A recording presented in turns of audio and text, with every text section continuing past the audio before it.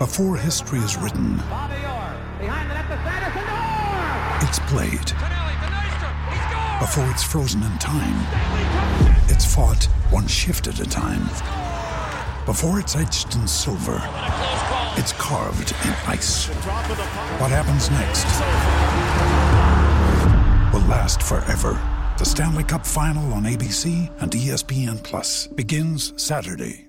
Well, the greatest part of any Test summer is when we get to add new members to our family and welcome in new additions into the fold. And I was incredibly excited, as I'm sure you were too, when it was announced that the man who made fielding cool was going to be joining our commentary team for this 3-test South African series. But he was more than just a fielder. He's an incredible batter, a wonderful cricketer in every facet of the game, and one of everybody's favourites when he toured Australia. Jonty Rhodes has been a brilliant addition to the SEN Test cricket team, and it's my pleasure to be speaking to him this afternoon. Jonty, hello. Sam, good afternoon. How are you doing? I'm all the better for speaking to you. Welcome back to Australia. How have you slotted in, do you feel, to the SEN Test cricket lineup? Sam, it's really good to be back. I mean, it's been a while since I have toured Australia in any manner of sort. So really awesome to be back in it and catching up with a lot of the guys that I've played cricket against and SEN. For me, I haven't done a great deal of radio commentary, and I wasn't sure what sort of value I could add. But I do talk a long story and hopefully a good story, and I really enjoyed being able to sit and watch the entire sort of unfolding, and at stages it unfolded quickly at the Gabba Test, but just try and describe what you see, because if you do television coverage, you have to sort of stick your focus to what has been shown on screen, whereas when you're talking radio cricket, it's amazing to be able to sort of draw a bigger picture and of what's going outside. So I was really grateful. Also working with some of the presenters and experts on that, and very, very enjoyable. What have you learnt about the radio side of things, maybe that you weren't aware of coming from TV? And it is a shame that you say that you tell a long story, because if you had got into a really long one, it might have gone longer than the actual test itself. Yeah, quite comfortably. In fact, I had a few things planned for day 3 on air, but those were shelved, put away for a week. So when you come back to Australia, what are some of the memories that you treasure most fondly here? I mean, I heard Jared when he introduced you speaking about that incredible moment in the World Cup '92. The Superman dive to get rid of Inzamam Al-Haq in the group stage of that World Cup, which, of course, is also famous for, making an incredible change in cricket, which is the DRS, the DL, the Duckworth-Lewis-Stern system that came in, or the Duckworth-Lewis as it first came in, after what happened with you guys in the match against England. What are some of your more treasured memories of Australia and touring here, Jonty? Well, amazingly, that first sort of World Cup in 1992, because South Africa, if you can remember, was not yet a democracy. So we had, political and economic, and rightly so, sanctions imposed on the apartheid minority regime. And Dr. Ali Bacher had real foresight and could see that at that stage in 1992, ANC was getting unbanned, Nelson Mandela was getting released. And we actually had a referendum during that World Cup. And with all the great sort of cricketing highlights, especially my first game against Australia, not because, we managed to beat them at the SCG. Kepler Wessels was now playing for us. But we really didn't expect to be back at that occasion, because we were not a democracy. And I think, with all the cricket that took place and the excitement of that, in the middle of that World Cup, there was a couple of anxious weeks for us as a South African team, because we were told the referendum that was taking place in South Africa about continuing with these changes, about doing away with apartheid and releasing Mandela and unbanning the ANC. If the referendum was a no and they were going to stick to the apartheid minority regime, we were told we would have to leave the World Cup. So, there was a lot of cricket happening and really exciting, but also a lot of anxiety about what was taking place politically in South Africa. So real mixed emotions. And literally while we were here, the referendum was a yes, and it was, a go for making changes. So we didn't have to worry ourselves with what was happening off the field, because that's always so tough. I mean, it's just trying to control the thing that you can control is hard enough. And when there's external pressures and off-field pressures, it's really difficult to stay focused. Do you remember exactly when and where you were and at what stage of the tournament that the yes came through, Jonty, and the scenes and the feeling that would have been in the group? It would be a great story. Unfortunately, it's not one of my good ones. I'm definitely a cricket guy, and as I said, from a politics point, I should know where I was that exact day and where we were sitting as a team, but I don't. I would have to make up a story. But if you ask me again next week, maybe I've made up a good one for you. Done. We'll do it all again next week. Great. Well, given that you lived through all of that, how do you feel currently about the state of South African cricket? And if you could just paint a little picture of that for those who might not be aware of the precarious position that it finds itself in at the moment. Well, I think the interesting thing in South African cricket is that we still have a very strong infrastructure in that the schools produce most of our cricket players, and they're still turning out good ones.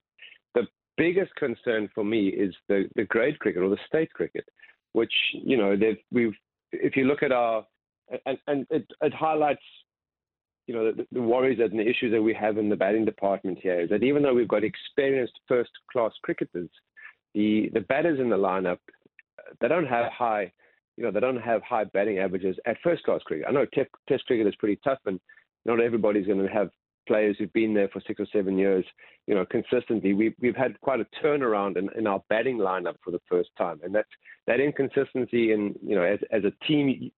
Even within a team, you work as a batting team, and it's important to have good relationships and a good understanding of each other's game. But South Africa's fallen short in the last 2 seasons, and things point towards a domestic structure in South Africa, the state cricket, the provincial cricket in South Africa, where the wickets have not been great, so batters have struggled.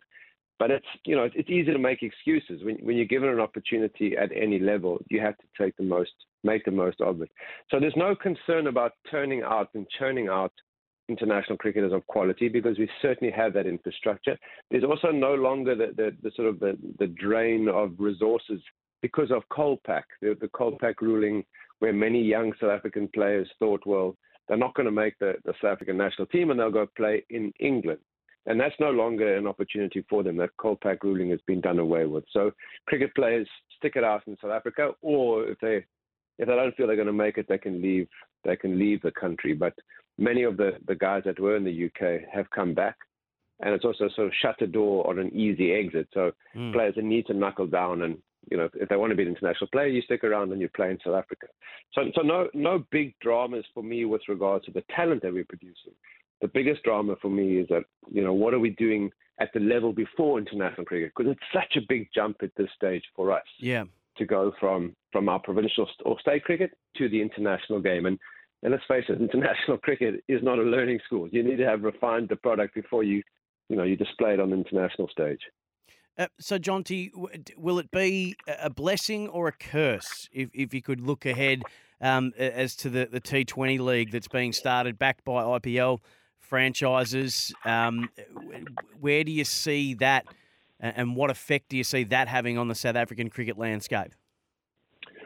Well, I think in quite a few ways, it's a huge blessing. Firstly, from a revenue point of view, Cricket South Africa is in desperate need of these sort of fundings because we obviously got a lot of the IPL, but all 6 teams are owned by IPL owners, and there's a huge injection of or investment into that league and into Cricket South Africa, which will hopefully go to the right places to ensure that the structures that we have are refined and reinforced, as opposed to it just disappearing into a sort of large hole of trying to plug too many areas. So I think from that point of view, and what I have seen in the IPL, I mean, I've been working since in there for 15 years, 14 years. Yeah, is that there's such an incredible platform for young talent.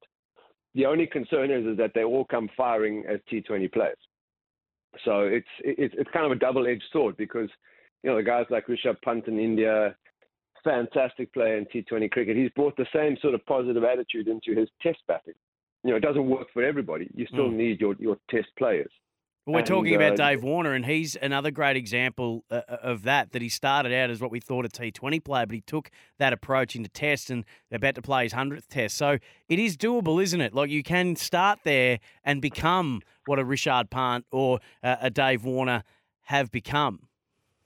Absolutely, Sam. But the key then is that, if you look at the guys first class, and the only issue is that when you become an international star, you start playing less and less domestic cricket because, there's tournaments all around the year at different times of the year. Some cricket states or cricket boards allow their players, they sign the NOCs or the non-objective clause, and they're allowed to go and play in the different tournaments around the world. But most cricket boards want their players to stay and strengthen the domestic structure, because if everybody just sort of disappeared during the domestic season, you wouldn't have the experienced players and the hardened players playing first-class cricket and bringing through that young talent.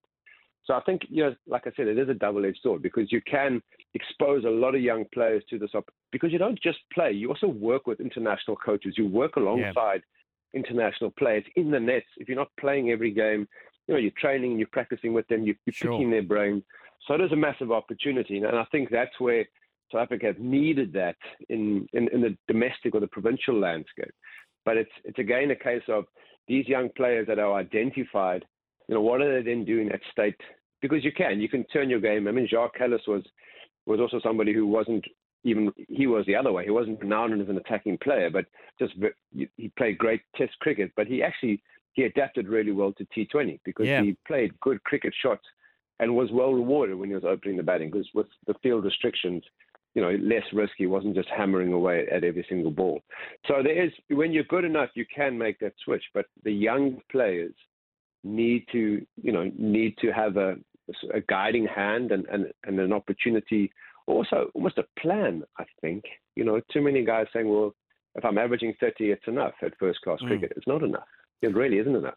It was interesting because there's a selection dilemma. You're talking about David Warner. Just reading the papers this morning, who could replace him? And this summer, the 4 or 5 batters that they spoke about, they're all averaging the high 40s or even 50s at first-class cricket, having scored sort of 500 runs. And not everybody's an opening batter for sure, but, and South Africa hasn't got that sort of consistency. I feel like we're speaking to Jonty Rhodes on Afternoons SEN, the great Jonty Rhodes with us. Jonty, I feel like that's something in Australian cricket that has only been crept back in the last couple of years. There was a period where it was very similar here, that our first-class cricketers didn't have those averages that we saw players get selected on from years gone past. And it sounds like that's happening for you guys at the moment, where the ball is the more dominant discipline at your domestic level, as it has been predominantly in Australia for a while as well. I wanted to ask you, though, if we had a State of the Union, like an all coming together, like the ICC opened the doors and said, let's all come in and share some ideas from the people like yourself who are at the coalface of it in whatever coaching capacity. And surely we do get to the point at some stage where we say, right, well, what are our priorities here? We know that T20 Internationals are funding everything. We know that the heritage of this game is Test cricket. So how do we make sure that we are protecting the income but protecting the heritage? Surely it means then that, from what you're saying, that we're needing domestic longer form to get better, that something would have to go eventually, and it sort of probably breaks your heart to hear it and to discuss it, but maybe it means that there's going to be a decline or the taking away of one-day internationals to make sure that long form strong, shortest form strong, because that's where the game is at the heart of, but also that's where the game is being funded from. Sam, it's certainly something that I know a lot of people are discussing already. So it's very topical in that it was the irony was that when T20 was introduced, everyone said, "Oh, Test cricket is going to suffer," and I for one was of the opinion that players want to play Test cricket, because that really is. It's called Test cricket for a reason. Yes. You're a cricket player, and you have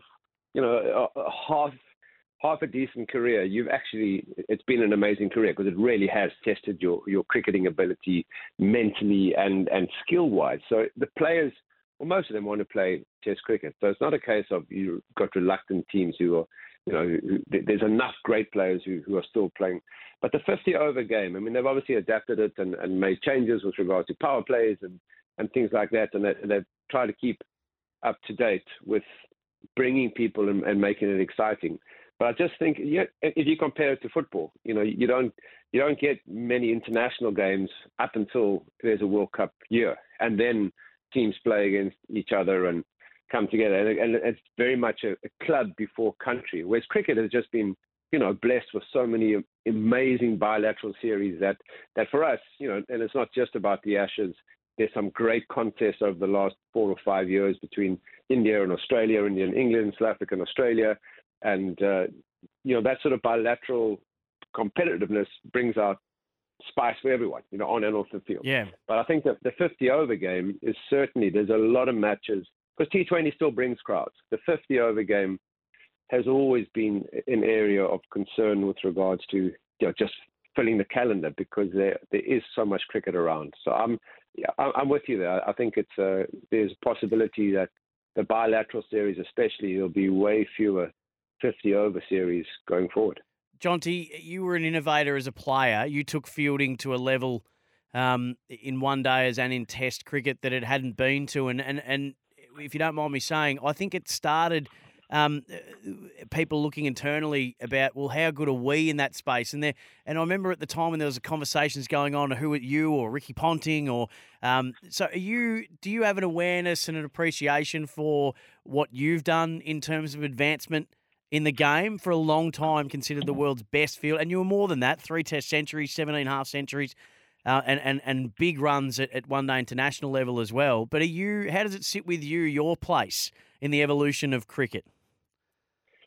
Well, it is always fascinating. I mean, I do quite a bit of work in India annually, so I'm spending at least 2 or 3 months of the year in India in various capacities around cricket, and then even in corporate environments. So so that fielding sort of tag sits with me just comfortably, only because it's something that I'm referred to or reminded of, week in and week out while I am in India. Because many of the corporates that I speak to, the sort of management, the people in the 30s, mid 30s to early 40s are now all management, but they were young kids watching cricket when I was doing what I was doing.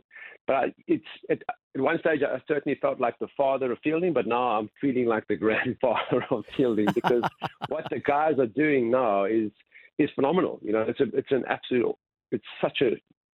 For me, it's exciting to work as a fielding coach in T20 cricket because of what the players are capable of doing these days. So yeah, because I had the ability, and that was through playing a multiple sports as a youngster, from cricket to soccer to tennis, to hockey, field hockey as well. That the ability to move is just something that, that excites me when I see players who do that, because you can have the best hands in the world, but if you can't get to the ball, you're never going to catch the thing. So, when you see people who play other sports, and, Ricky was a great mover in the field, but, not just that, but unerringly accurate with his throws. And that's something I was never taught to throw a cricket ball. We kind of threw stones at things when we were kids in the neighborhood, and that was pretty much it. So for me, which is why I threw myself into the stumps at that 1992 World Cup, because I didn't back, we needed a wicket desperately, and I did not back my accuracy. So I backed my strength, which was my speed, against Inzamam. But, Ricky was phenomenal. But seeing, Roy, the way that Andrew Simons used to field, was the first big guy that could move really well in the circle, and then also have, great hands under the high ball, worked the boundary so well with that bullet arm that he had. So, he was the first guy that was almost a complete fielder, whereas Ricky and I were very much in the ring, busy players, stopping runs, breaking partnerships through catches and run-outs. But Roy was the first. I think the evolution of the modern day fielder was certainly Andrew Simon, which is why I say I feel like the grandfather now, because there's definitely a second or third generation on its way on the field at the moment. Yeah, let's be honest. You could have walked it up to the stumps with Inzamam, but no. No, we would never have got one of the most incredible images.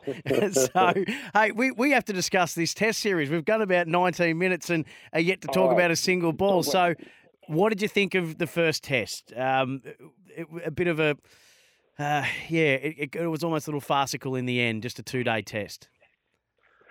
Well, from a results point of view, obviously, and conditions, it was tough. I think, everything, if South Africa had the opportunity at the toss to to bowl first, possibly we would have been in the game a bit longer. Right from the outset, we knew that we brought a very strong and well-balanced bowling lineup. But you can't say the same, if you speak honestly about the cricketing lineup that South Africa has. The batting is always going to be our weakness, regardless of the surface, because we just don't have those guys who are churning out big hundreds. I mean, you think of the double hundreds that Smith and Labuschagne have scored already, and Labuschagne's record with the time they've spent at the crease against the West Indies. We haven't had that. Many of our players haven't played red ball cricket, for months and months. So we always knew that the test at the Gabba was going to be a real test of our batting, regardless of the surface. 2 days, no one thought it would be done in 2 days. And unfortunately, we just couldn't stitch any partnerships together because Australia have a fantastic seam attack. We know that. And if we had the opportunity to kind of put Australia under pressure from that first morning session, maybe things would have been slightly different from that perspective. But yeah, not ideal way to start for South Africa. But we've also lost the opening matches of Test Series before and come back pretty strong. So hoping for that at the MCG coming up on Boxing Day. What do you remember of the Boxing Day Test, Jonty? Oh, we actually, it was amazing. I mean, we've never played red ball cricket. In fact, not even white ball cricket in my first series in 93, 94 when we saw it here. But what I do remember is a couple of things. One, there was a Madonna concert prior to us getting here. So the outfield was a little bit tough to field on. I think big Brian McMillan, Big Mac, big heavy all-rounder of ours, he damaged his knee because of what he said was the outfield, but I think it was just because he was carrying way too much weight on his big shoulders. And then I do remember Mark Taylor became the first player to score hundreds against every nation because he got 100 against us in that test. There was a lot of weather involved in 93, 94. So those 4 seasons in one day that we'd heard about Melbourne, we probably lost about 2.5 days of play. So no result at the MCG in my first outing.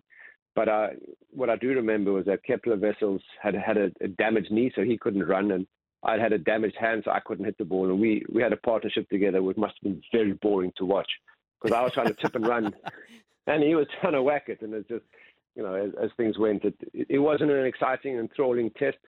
But just to be at the venue at the MCG for us was such a, we'd read about it and heard about it, and so amazing to be here as a cricket player. Yeah, at 35 off 124 with just one boundary for you, at 28 a strike rate. But hey, you were doing it under sufferance, so that's gritty and tough stuff. What are you expecting for this test match?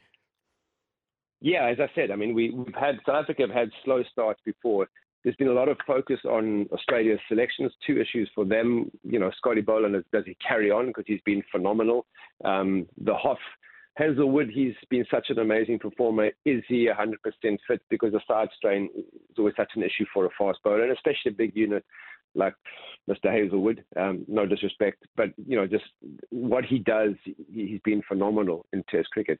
I think so. Hopefully, South Africa. We've almost been under the radar, having been bowled out for 2 days and had a lot of preparation, and they know that from a technical point of view, it wasn't just the surface, which is my concern. Is it wasn't just the surface in the dismissals. There were a lot of guys stuck on the crease, and as commentary in the SDN box, we were talking about guys just getting stuck in the crease, and great bowling areas for sure. And Collar was calling when Scotty Boland came in the second dig and he hadn't taken a wicket after 5 overs, and sure enough, the man produced one. Collar was very excited when he called that 100% spot on. But it was also a case of we've had extra time to work on our technical flaws. So, I'm just worried. I'm not worried. I'm just concerned that the players are a little bit, because you could see they were tentative, and maybe that was because of the surface. Now, when you're not decisive in your movement, that doesn't mean you're smashing the ball around the park. It means you're not. If you're decisive in your movements, you can defend well. You can be positive in your defense, and that we just didn't see at all. So, maybe when you look down at the surface, it didn't look great, but it was a case of we have to South Africa had to put that behind them, and just try and churn out some partnerships, because that really was lacking at the Gabba. Jonty, I've got to let you go, but the question on everybody's lips is Hazelwood or Boland? Yeah, I made the call with regards to Hazelwood just because, from a precedent point of view, I think what Australia have here, we know they have a lot of good fast bowlers. Selection is always tough, but if there's consistency in that sort of selection, if Hazelwood's 100% fit, and how do you know? He must get, the medical guys must pass him. I would go back to Hazelwood. Firstly, because I'm South African and Scotty Boland rolled us over, but just because of the precedent and and what it sets and how Australia have gone about it in the past. I would go back to Hazelwood if he is fit. Well, we look forward to hearing you debate that because Gerard Whateley's of the exact opposite view, and I can't wait to hear you guys give your fors and against and the rest of the team as well. So it's a joy to have you as part of the team. Jonty, it's been a pleasure for me to be able to speak to you, and I know from the people that will be texting in, they've loved hearing from you as well. Thank you for your time. Merry Christmas to you and yours, and enjoy the Boxing Day test and the rest of the Australian Test summer. Awesome, Sam. Thanks for having me.